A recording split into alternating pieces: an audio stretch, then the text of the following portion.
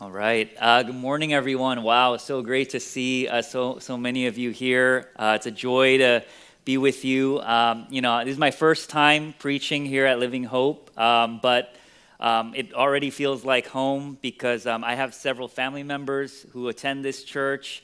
A lot of old pastors of mine are pastors here now, and a lot of dear friends that I've been seeing here and there throughout the day. And so thank you for having me. I think it's great that you guys do this series on Real Conversations every year. I personally think it's about time the church start talking about things people are actually talking about. Because if we're not talking about it in the church, we're going to be talking about it somewhere else. At work, at school, or on Twitter. And believe it or not, the Bible has a lot to say about a lot of the things we're wrestling with right now in our culture. I think a lot of times we think the Bible is outdated and culturally irrelevant. But I can tell you that anyone who says that has not read the Bible, because we are still wrestling as a people with the same things we've been wrestling with for centuries. And so I'm excited to kick off this series on deconstruction. I can tell you in my particular context, I pastor in Los Angeles, where I think is kind of like the center of all the deconstruction that's happening, partly because we're really close to Hollywood and we're really in the cultural hub of the world. And it seems like every day these days, I'm having conversations with people from our church who tell me that they're deconstructing their faith, that they're having some kind of crisis of what they believe. And in some sense it makes sense, especially after a year like 2020. You had a global pandemic, social isolation, unemployment, racial, political division. I mean, if there were ever a time that was a breeding ground to have an existential crisis of faith, I would say that time is now. It would almost be weird if you were here today and you hadn't at least at some point during the past 20 months, at some point asked yourself, what is it that I really believe here? Do I really believe in God? Is God really real? Is God actually good? And, in some sense, all of us have been through a collective trauma together. Let's just call it what it is. We are all trauma survivors in this room. And having counseled many people who've experienced trauma in their lives, I can tell you that post-trauma, a lot of times how they feel like is that they feel like the ground is falling out underneath them. They feel like their world is imploding. They're questioning everything they've been taught to believe is true. And today in the story we're looking at a familiar story in Luke 24 about two disciples walking on the road to Emmaus. And we find ourselves smack dab in the middle of post-traumatic doubt and deconstruction. Okay, and this is where we're going to pick up here. And if you have your Bibles, if you want to turn with me to Luke chapter 24, we're looking at verses 13 to 35. If you can choose your translation, we're going to be looking at the English Standard Version. Okay, Luke chapter 24, verses 13 to 35. And, before we start reading, I just want to say, a lot of times we think about the death and resurrection of Christ as this super celebratory, triumphant moment, because we're on this side of history. But you have to understand that for the disciples, this was the most traumatic weekend of their entire lives. They'd witnessed a betrayal, an arrest, an unjust trial, and then they watched their best friend and teacher be hung on a cross and be brutally executed in the most horrible way. I mean, this is before they had therapy, before they had counseling services. And so you can just imagine how emotionally spent, how overwhelmed, how exhausted, how disillusioned these disciples were as they're trying to process all of this that's happened. And this is where we're picking up in Luke chapter 24, verse 13. This is the reading of God's word. That very day, two of them were going to a village named Emmaus, about 7 miles from Jerusalem. And they were talking with each other about all these things that had happened. While they were talking and discussing together, Jesus himself drew near and went with them. But their eyes were kept from recognizing him. And he said to them, "What is this conversation that you are holding with each other as you walk?" And they stood still, looking sad. Then one of them, named Cleopas, answered him, "Are you the only visitor to Jerusalem who does not know the things that have happened there in these days?" And he said to them, "What things?" And they said to him, "Concerning Jesus of Nazareth, a man who was a prophet, mighty in deed and word before God and all the people, and how our chief priests and rulers delivered him up to be condemned to death and crucified him. But we had hoped that he was the one to redeem Israel. Yes, and besides all this, it is now the third day since these things happened. Moreover, some women of our company amazed us. They were at the tomb early in the morning, and when they did not find his body, they came back saying that they had even seen a vision of angels who said that he was alive.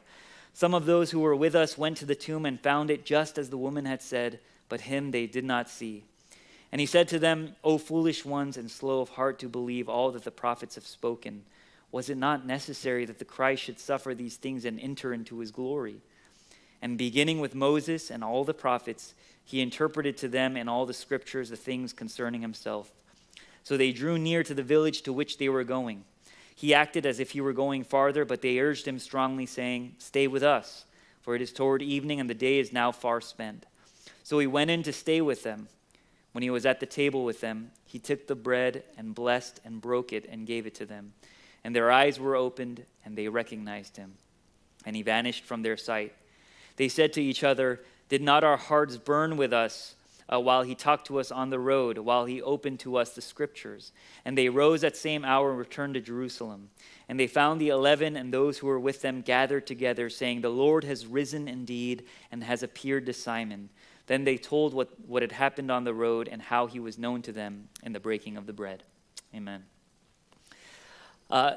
This passage has always fascinated me, partly because of its placement in the gospel. Okay, you have to understand that at the beginning of Luke 24, you have this grand announcement that the tomb is empty, that Jesus is risen. Okay, and then literally just a few verses later, you get this peculiar story about these two men walking away from Jerusalem, downcast, fearful, disillusioned. Very strange, okay? Because if I were God and I were writing a book about myself, there is no way I'm including this story in that book. It would be very anticlimactic, right? Like if I were to preach today and all of you left here fearful, disillusioned, and overwhelmed, exhausted, Pastor Steve would never invite me back here, okay?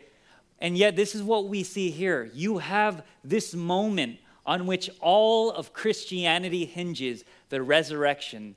And then just a few verses later, you have two people who presumably spend every waking moment with the Messiah in the flesh, questioning everything.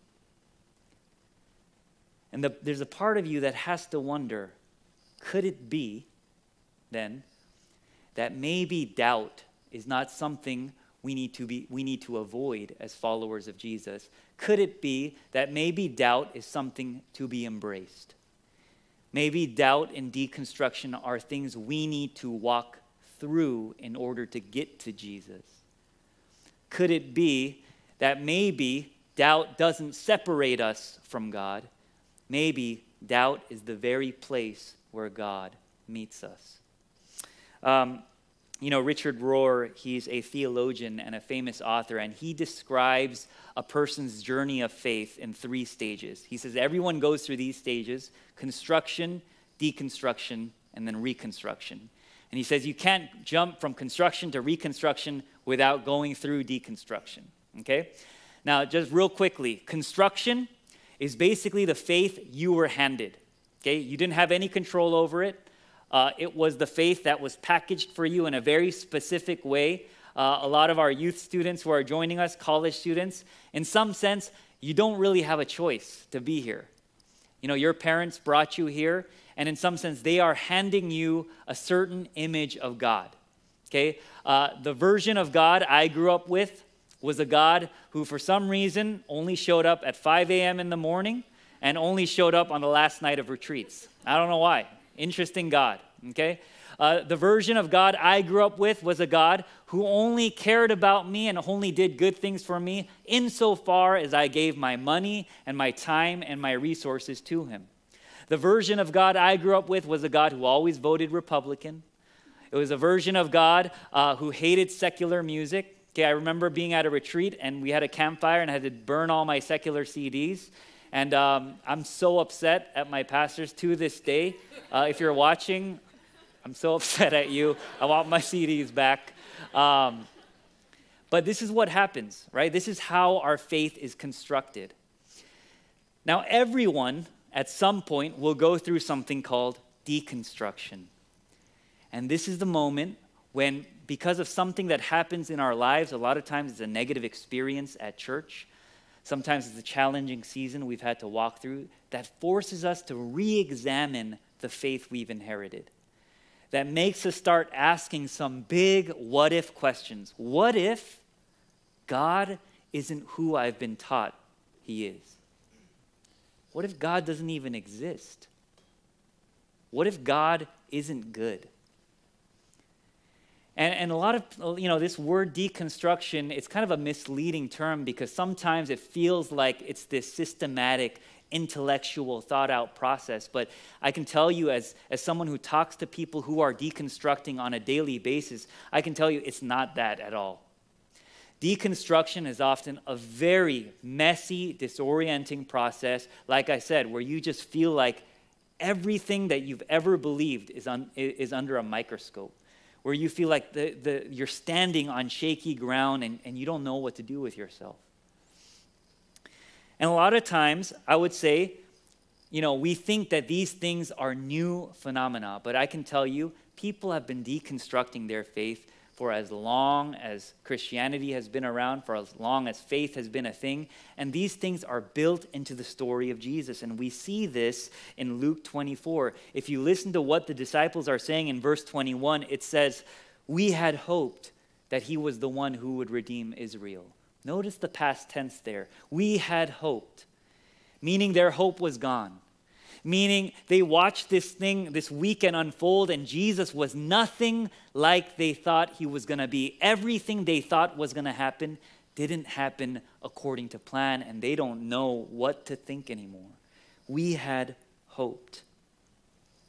And what these disciples don't realize is that this season or this moment of doubt and deconstruction is actually something they have to go through in order to get to the third stage, which we call reconstruction, which is the process of picking up all these pieces and rebuilding a more robust, a more holistic understanding of God that's able to hold conflicting truths in tension, that realizes that maybe the world isn't so black and white. Maybe we need to start looking at the world in shades of gray. Hey, maybe these things that feel like they're contradictory, maybe we can simply embrace the mystery and wonder of it all. And I know a lot of you here today are afraid of doubt and deconstruction. You're afraid that if you have these questions and if you're asking these questions about God, that, oh my goodness, like I'm betraying my family. I'm betraying my parents. I'm betraying this church. I'm betraying the communities of faith that raised me. But I want to reassure you that a lot of this doubt and deconstruction is actually healthy and biblical. We would not be where we are today, right, without the deconstruction of the prophets, the reformers, of courageous men and women throughout church history who had the guts to say, you know what, this thing that we associate with Jesus, I don't know if that's Jesus. A lot of times we think when we're deconstructing that we're losing God. No. We're not losing God. We're losing the version of God we've inherited. We're losing the box we've put God in, and we're realizing that God is actually a lot bigger than that box.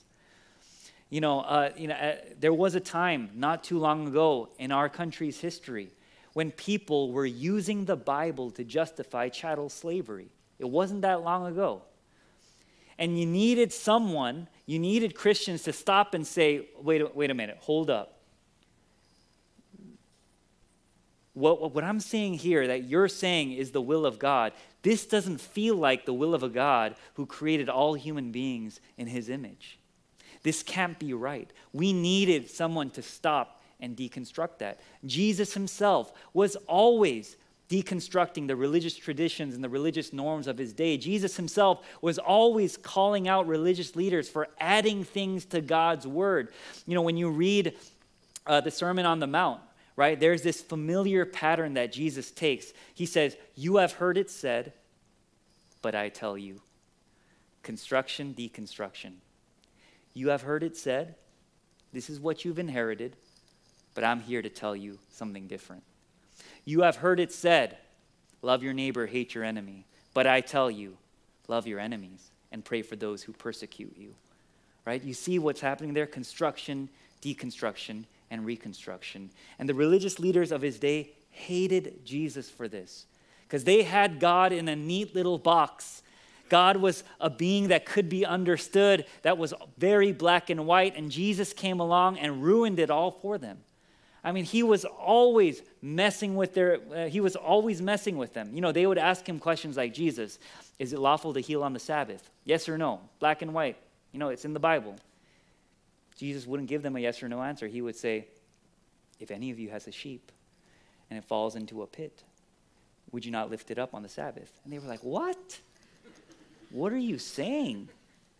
They never understood what he was saying because Jesus would never allow them to put God in a box. Now, 2 quick caveats I do want to mention because, you know, some of you, I'm sure, are already starting to feel like, ooh, where is this sermon going? Because I'm already standing on shaky ground and I don't know if I can stomach any more of this. 2 quick caveats. One thing you will notice when you watch Jesus in his life and ministry is that Jesus never deconstructs for the sake of deconstructing. You know, that's what we're seeing a lot of right now. People just deconstructing because that's something that everyone's doing. That's the in thing to do. You know, it's very in to decolonize your mind right now. Jesus always deconstructed for the purpose of getting to reconstruction. Because you see, if you just deconstruct and deconstruct and deconstruct, at the end you will end up with a faith where you know exactly what you're against, but you have no idea what you're for. You will be defined by the things you hate, but you will have no idea what you're for. This is, I think, what we're seeing in a lot of second-generation Asian American churches right now. In some sense, we deconstructed the faith that our parents handed to us, right? We looked at certain things and said, I don't know if that's biblical. I think that might be cultural. And so we organized our churches to be nothing like them. But right now, this is why after a year like 2020, you're seeing a lot of Asian American churches having an identity crisis. Because they know the kind of church they don't want to be, but they have no idea what kind of church they do want to be. And so I want to make that caveat there, okay? You got to deconstruct knowing that this is something you go through to get to reconstruction. Second caveat I want to mention is that Jesus never deconstructs the authority and the validity of God's word. He always deconstructs man's perversion of God's word. The way man has added things or altered things to God's word, Jesus never throws out God's word altogether. Even here, if you look at verse 27, it says, and beginning with Moses and all the prophets, he, Jesus, interpreted to them in all the scriptures the things concerning himself. He doesn't throw out God's word. He says, look at it again. Look at it carefully. Let God's word reconstruct your image of God. Don't try to reconstruct an image of God on your own. Don't let culture reconstruct an image of God for you, because I guarantee you what you will end up with is going to be just as limiting, just as confusing as the God you started with. Let the word of God reconstruct your image, because at the end of the day, if you just deconstruct and you don't reconstruct with the word of God, I guarantee you this will not transform you to look more like Jesus. It will transform Jesus to look more like you. You will have a God that you can stomach, a God that allows you to have your cake and eat it too, but at the end of the day, it won't be God. Okay? Well then, if that's the case, how do we doubt in a way that draws us into Jesus, not away from him? How do we doubt in a healthy, productive way? And I'm going to give us 3 things that I think we see in this text. Number 1, we doubt with curiosity. Doubt with curiosity. You know, sometimes, especially when you're younger, when you feel that doubt creeping in, when you feel those questions coming to your mind, the tendency usually, especially if you've grown up in the church, is to suppress it. Ooh, I don't want to go down that rabbit hole because I don't know what I'm going to find on the other side. I have these questions about God. God doesn't really make sense to me. I'm going to suppress it. A few years ago, my younger brother, he took a 23andMe test. Okay, if you've never heard of 23andMe, it's this DNA test you can take, and he got one for free. Wasn't looking for anything mind-blowing, but he took the test, and I remember he calls me up, and he says, "Bro, it turns out I'm a third Japanese." And I was like, "You're a third Japanese? What are you talking about?" "No, you're not." I was like, "We're Korean. Our parents were Korean. Our grandparents were Korean." And I was like, "Oh no, what is going on here?" And he was like, "Yeah, so I'm a little scared. And so I'm going to need you, Mom and Dad, to take this test too." And I was like, "Nah, I'm not going to take the test." And he was like, "Why not?" And I was like, "I'm not going down that rabbit hole." And he's like, "What do you mean?" I was like, "I don't really want to know, if there was a disturbance in the force somewhere in the family tree. I've lived like 30-some years, being pretty content, knowing that I'm Korean American. I don't want to have a crisis right now in life. I got two young kids. They're Korean, okay?" And all my friends were like, "I'll pay for this test for you. Like, aren't you curious?" And I was like, "No, I'm not."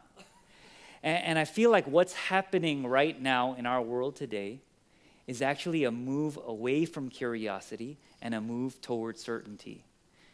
Because generally speaking, when the world gets scarier, when things feel like they're falling apart around us, we tend to move toward certainty. We want things that we can understand. We want to be right. We want to know. We want to have the right answers. We don't want to keep asking questions because that makes us feel really unstable. That makes us feel like we're standing on solid ground. Standing on shaky ground, that is. Right? And yet when we see this passage, it's so interesting, right? Because that doesn't seem like the approach Jesus takes. A lot of people, I think, we're convinced that spiritual maturity equals certainty, right? We tend to platform and praise leaders who are so sure of their convictions, that the surer you are of your convictions, the more mature you are in your faith. The more you know, the stronger you are in your faith. But I would argue that actually, I think certainty is the opposite of faith. I think certainty is the opposite of faith because if we were certain about everything, we wouldn't need faith to begin with. In this sense, could it be that maybe maturity isn't having all the right answers? Could it be that maybe spiritual maturity is having the humility to admit you don't have all the answers? That you don't know. I wish more leaders today would say, "I don't know either. Let's look it up together." And this is what we see here. Jesus, if I were Jesus and I walk up to these two disciples who are walking away from Jerusalem, downcast, fearful, depressed, I'd be like, "Hey, it's me. I rose from the dead. Like, it's me." But that's not what he does. Jesus goes up to them. He says, "What are you guys talking about?" Weird, right? And they're like annoyed. They're, who is this guy? And they say, "Have you not heard? Are you the only one who has not seen or heard anything that's happened in Jerusalem? Have you been living under a rock?" And you would think Jesus, at this point, if I were Jesus, this is where I would lay the smack down. This is where I give them the answer. And yet he says, "What things?" He keeps asking and asking and asking. And I think Jesus is onto something. Jesus knows that answers create distance, questions draw people close. Answers create distance, questions draw people close.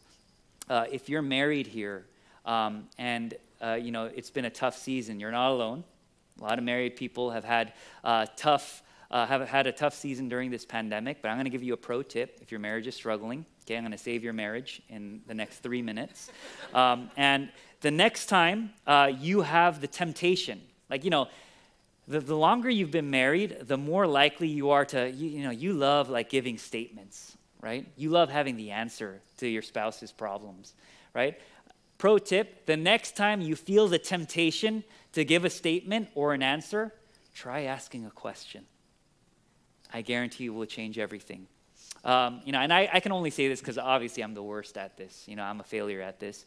My wife comes home and she says, Jason, I hate my job. My natural inclination at that point is to give one of three statements, okay, depending on how my day is going and, depending how willing I am to get into the fire, that day. Okay, so she'll say, Jason, I hate my job. So statement one, like level one, is like, told you shouldn't have taken that job, right? Conversation usually over at that point, If I'm, feeling pretty tired, extra exhausted, she comes in, she says, long day, hate my job. I'll say, you should be grateful you have a job, right? Oof, that's level two. That's at least one night on the couch there. If I'm just like not having it that day, she comes in, she says, I hate my job. I say, just quit. All right, that's the worst one. I'll be sleeping on the couch for about a week there. And I realized that what she needs in that moment isn't a statement. It's not an answer. What she needs in that moment are questions. I hate my job. Why do you hate your job? Well, I've been going through this stuff with my coworkers. They're blaming me for things that weren't even a part of my job description. Oh, well, is there anything management can do about it? And now we're talking. We're having a conversation because you see, answers create distance, questions draw you close. What my wife needs in that moment is not more certainty. What she needs is curiosity. And so if you're here today and you're asking questions and you're curious, keep asking. Curiosity means you're hungry. Curiosity means you actually care. There is no way we could worship a God, no way we could say we worship a God who is transcendent and otherworldly and not have questions. If there ever comes a point where we could say we know everything there is to know about God, your God is either too small or you haven't experienced enough of life. Now, if you're a leader and you happen to be walking with someone in their doubt, someone who is asking questions, please allow them to keep asking them. Don't discourage the questions. We need to create a safe space for the church. We need the church to be a place where people can say, you know what? Is it wrong that I have a problem with this? Can you help me? Because I don't know if what I'm reading here is actually correct. I'm struggling with this. And we need the church to be a safe space for people to stay curious. Okay, so number one, doubt with curiosity. Number two, doubt with community. One of the details I love about this story is that Luke makes it a point multiple times to say they were talking with each other about everything that had happened. And it was in the midst of their conversation with one another that Jesus shows up. Like they were talking with each other, and that's when Jesus shows up.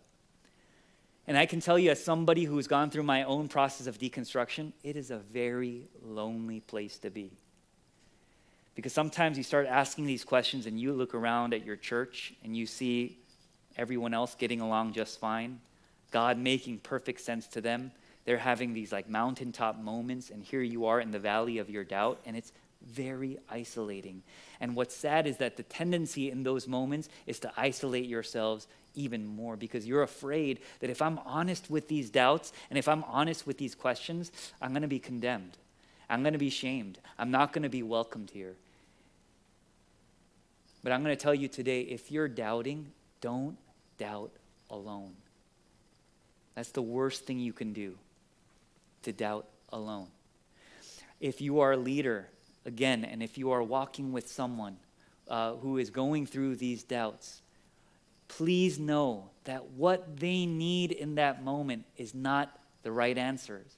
What they need is just for someone to sit with them in the messiness of the process. What they need is the assurance that they will not be abandoned no matter how many things they have questions about. That they will not be abandoned by this community. They will not be abandoned by you if they express these doubts freely and openly. And what I found is that a lot of times when people are willing to be vulnerable with their doubts with other people, what you'll usually hear is, oh my goodness, I'm not the only one.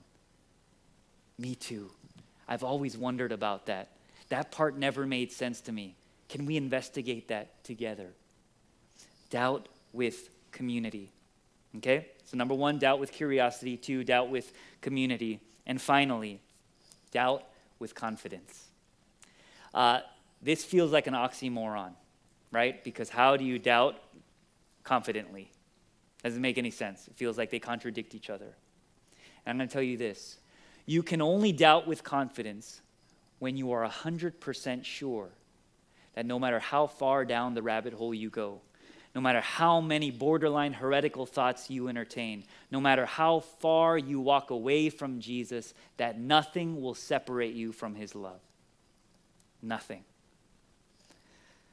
You know what the most profound thing I think about this story is that Jesus walks with his disciples as they're walking away from him. Let me say that again. The most profound thing about this story is that Jesus walks with his disciples as they're walking away from him. And even when they invite Jesus to stay with them, they still don't know who he is. They think they're doing Jesus a favor, and so when he agrees, he comes in. You know what the first thing he does is? It says in verse 30, it says that when Jesus was at the table with them, he took bread, he gave thanks, broke it, and began to give it to them. He's supposed to be the guest in this house, and yet he's the one doing the feeding. This is our God. What an amazing God is this. The beauty of the gospel is that while we were yet sinners, Christ died for us. This is why the cross of Jesus Christ is so earth-shattering. The cross of Jesus Christ is the great deconstruction. It is the place where every preconceived notion about God came completely undone. Do you know why Jesus was all alone at the end of his life? Why, even though he had multitudes following him, watching him heal the sick, giving blind sight, feeding the 5,000, casting out demons, why was it that at the end of his life, Jesus was all alone? It's because everyone said, that isn't who I thought the Messiah was going to be. It's where is the Messiah that we expected? Where is the Messiah we've been waiting for? The Messiah that would overthrow the Roman Empire. The Messiah that would vanquish all of his enemies. Who is this man that hangs on a cross, bruised, beaten, and scorned by men? Who is this? This isn't what we had hoped. We wanted him to destroy our enemies, and yet here he is, dying for the very people who put him there. The beginning of this service, we heard 1 John 4:10. This is love, not that we loved God, but that he loved us and sent his Son as an atoning sacrifice for our sins. There is no theological construct that can hold the scandalous beauty of the cross. It's the picture of a God who pursues us even when we stop pursuing him. It's a picture of a God who feeds us when we can't feed ourselves. It's a picture of a God who became one of us to save us. It's otherworldly. We can't understand it. You know, my kids are in that stage. They're 6 and 4, almost 4, and they're just asking all the why questions, okay? Very annoying as a parent, okay? When I drop them off at daycare or school, they're like, why are you dropping us off? I'm like, because I have to work. They're like, why do you have to work? Because I say, because Daddy has to make money. They're like, why do you have to make money? So that Daddy can feed you. Like, why do you feed us? I say, because Daddy loves you. And usually that's where the conversation ends. Because you realize that even in their small, feeble minds, there's a lot they don't know. But there is one thing they do know, that they're loved. And at the end of the day, that's all that they need. That's all that matters. Friends, all of us will find ourselves at some point wandering in the wilderness of our doubt. If it's not already happening right now in your own heart, it will happen at some point in your lives. It's a part of living in a broken world. Things won't make sense to you. For some of us, it will be because of a challenging season in our lives. For some of us, it will be because of Christians who inflict very real pain and abuse on us. For some of us, it will be because of churches who do not practice and preach the gospel as we know it. But let me just say this. When that time comes, whatever may cause that deconstruction, because something will, may you and I know that above all things, we are loved. We are so deeply loved. And may we cling to the cross in that moment, because there will be a lot that we don't know. There will be a lot that doesn't make sense, but may we cling to the cross knowing that no matter what happens, Jesus will not leave us in the valley of our doubts, but Jesus will carry us to the other side. Let's pray.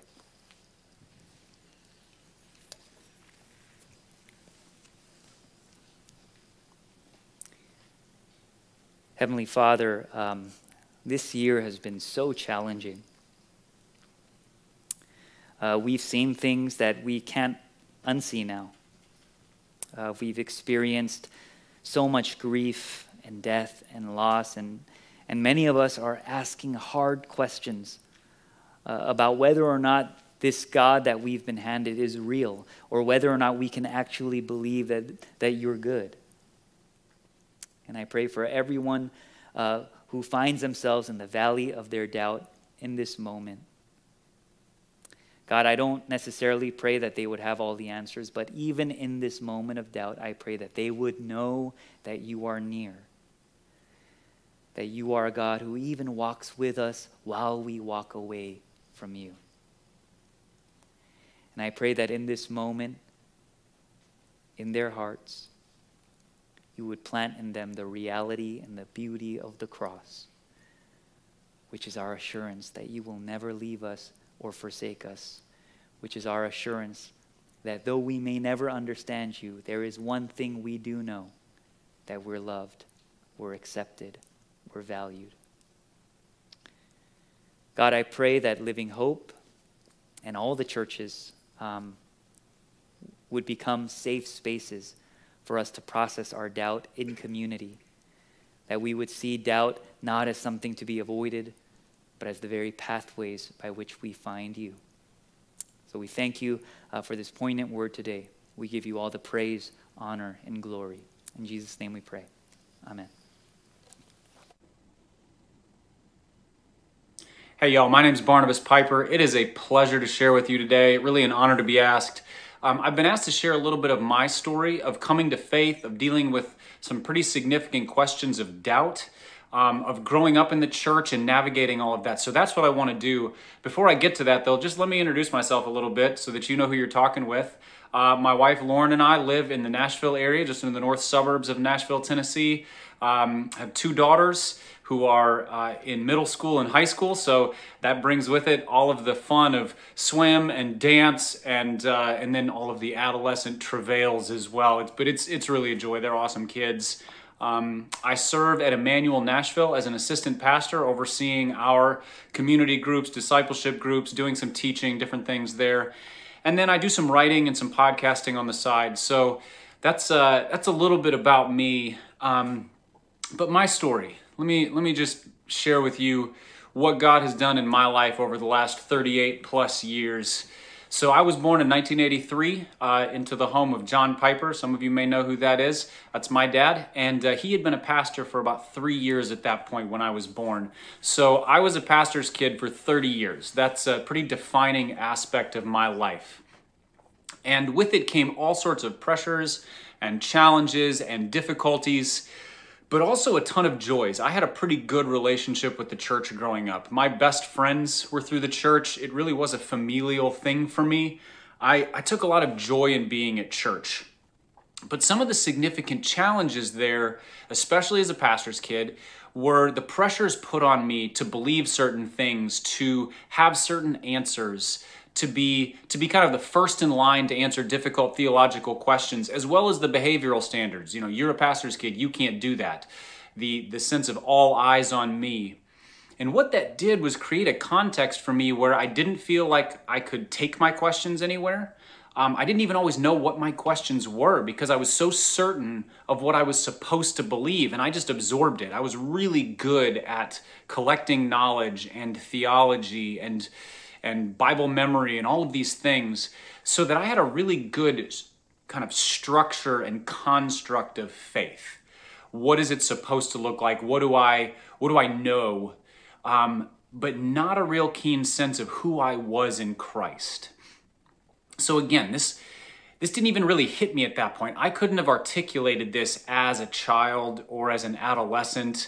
I just lived it. I lived the life of, I know the answers. I'm ready with a Bible verse. I'm doing all of the appropriate church things, and I didn't resent any of it. That's the thing. I resented when people challenged me, or when they told me I couldn't do things, or when the behavioral pressures. But for the most part, I just sort of followed along in the stream of thought into which I was born, which is pretty normal for a church kid, a kid who has grown up in Christianity. You just sort of accept it, which is funny because I challenged everything I was ever told about everything. I've always been a yeah, but well, prove it kind of person. That's my mentality. And for some reason with Christianity, I wasn't quite so much that way. And I think it had something to do with not wanting to challenge the authority of my parents and not wanting to challenge my dad's position as pastor. Because to challenge your dad's position as pastor would be to challenge God's call on his life. So saying, I don't know what I believe, or I'm not sure about that, or what does this mean, sounds a little bit like going up against God in some ways. So that, I think underneath it all, I wrestled with a little bit of that. But again, hard to articulate as a 12-year-old or an 18-year-old. And then I left home at 18 and went to a Christian college. I went to Wheaton College in Illinois and had a really wonderful 4 years. But again, it was this structure of theological training. I was a theology major. That's what I studied in my undergrad, and I thrived in it. I was really good at it. I was bad at all my other classes, but I was good at theology, and a pretty good context of Christian friendship, and really just a safe structure for a Christian kid. I wasn't being challenged. I wasn't having my faith challenged, I should say. Nobody was pushing back against, well, why do you believe that? How do you believe that? What does that really mean? And during this time, I was still really connected to the church. So one of the first things I did when I got to college was plug into a local church. That was a really meaningful thing to me and something that I was committed to. So I served with youth group. And my crisis of faith did not come until a couple years after college. So shortly after college, I got married. Shortly after that, we had our first daughter. And I had a good job with a publishing company. I was thriving. I was advancing. But because I didn't have a rooted faith in Jesus Christ, I just had structures. I was a believer. I was a follower, but I didn't have a profound, deep, meaningful relationship with Christ. It meant that I had some holes in my life that needed to be filled up. The kind of things that only Christ can fill, the kind of things you base your life on, I didn't have. So my experience has been that when people have a crisis of faith, it's usually either an outside trial, suffering, or a significant loss, or something like that, or an internal desire to do something that God says not to do. You know, who do you want to sleep with? How you want to use your money, what do you want to do with your time, things that you want to own those things rather than letting the Lord lead you in those things. That's where my crisis of faith came from. It wasn't from an outside crisis or trial as much as it was inside. I wanted to be richer than I was. I wanted to be more advanced than I was. I wanted to be more comfortable than I was. And so that meant that I I held back things from God, and I began to cut corners at work, and I began to steal from the company, and I began to essentially lie and cheat to get ahead because I wasn't content with what God had for me. Well, obviously that didn't line up with the Christian upbringing I had. And the thing is, it was a pretty segmented part of my life, because in the rest of life, I was still serving in church, and I was still helping lead a youth group, and I was still teaching on occasion and leading ministry trips and things like that. And so there was some significant hypocrisy in my life for those couple years in my mid-20s, until it all came crashing down. A couple elders at our church were in management at this company, and they discovered the corners that I've been cutting in my dishonesty, and they were forced to fire me. But because they were elders at my church, they were also able to bring me under their care in the church. And when I say under their care, that's not a euphemism. They genuinely came around me and said, what does it look like to see you to a place of restoration? That was their goal. Well, that also confronted me with a situation where all of these things that I had claimed to believe, all of these structures of faith, this theological structure, these truths that I had been able to argue for and articulate so well, were now in a pile of rubble on the floor around me. What did I really believe? Who was I really? All of these things that I'd sort of clung to, I realized were borrowed. That wasn't my structure. That wasn't a thing that God had built up in me as much as that I had been handed. And that didn't necessarily make it false, but it meant that I didn't know what was true. I just wasn't sure. And so I had to start going through the difficult and rigorous process of deciding, what is it that I believe? Who is Jesus Christ really? How much faith can I put in the words of God in Scripture? What do I turn to when I don't know? Is God really speaking through His Word? And those were the questions of doubt that I faced. So it wasn't questions of, is God real? I never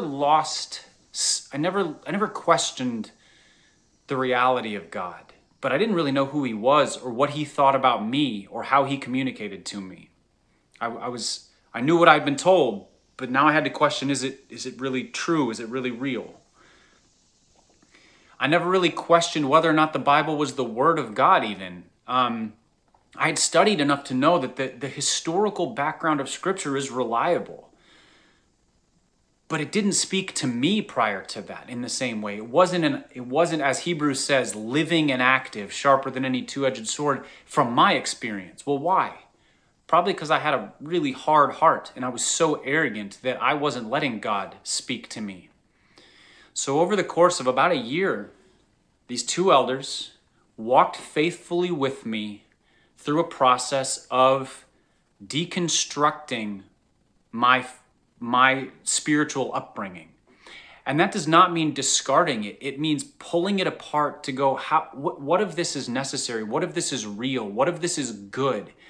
And the amazing thing was that they were not afraid of those questions.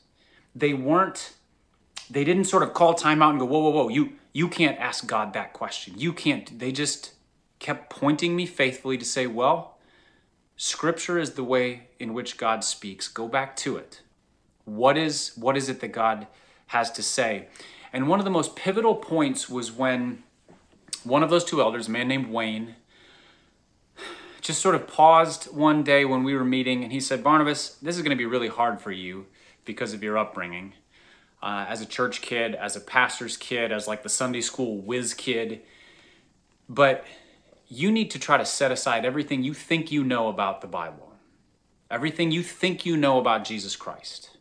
All the lessons that you've learned, all the flannel graphs you saw, all the Bible trivia, all the Bible memory. He said, those aren't bad things, but right now they're confusing the issue because you think you know answers.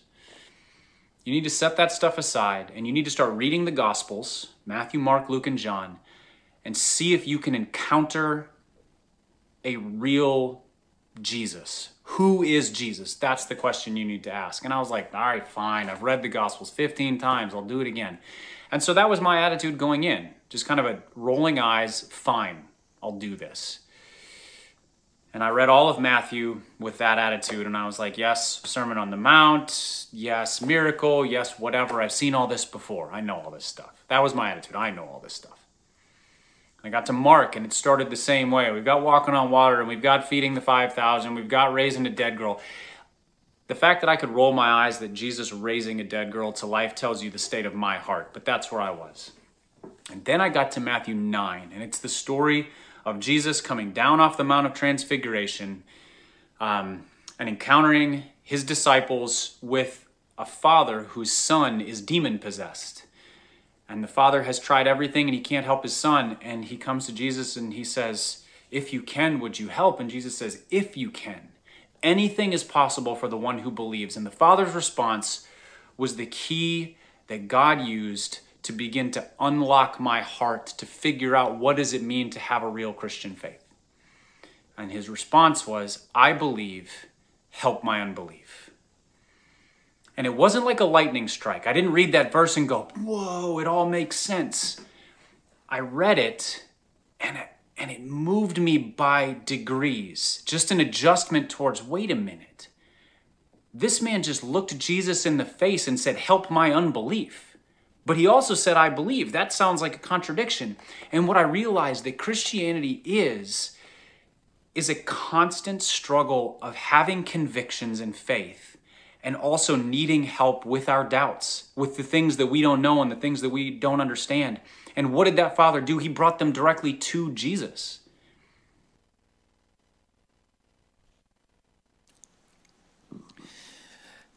We're going to pull up, post the full testimony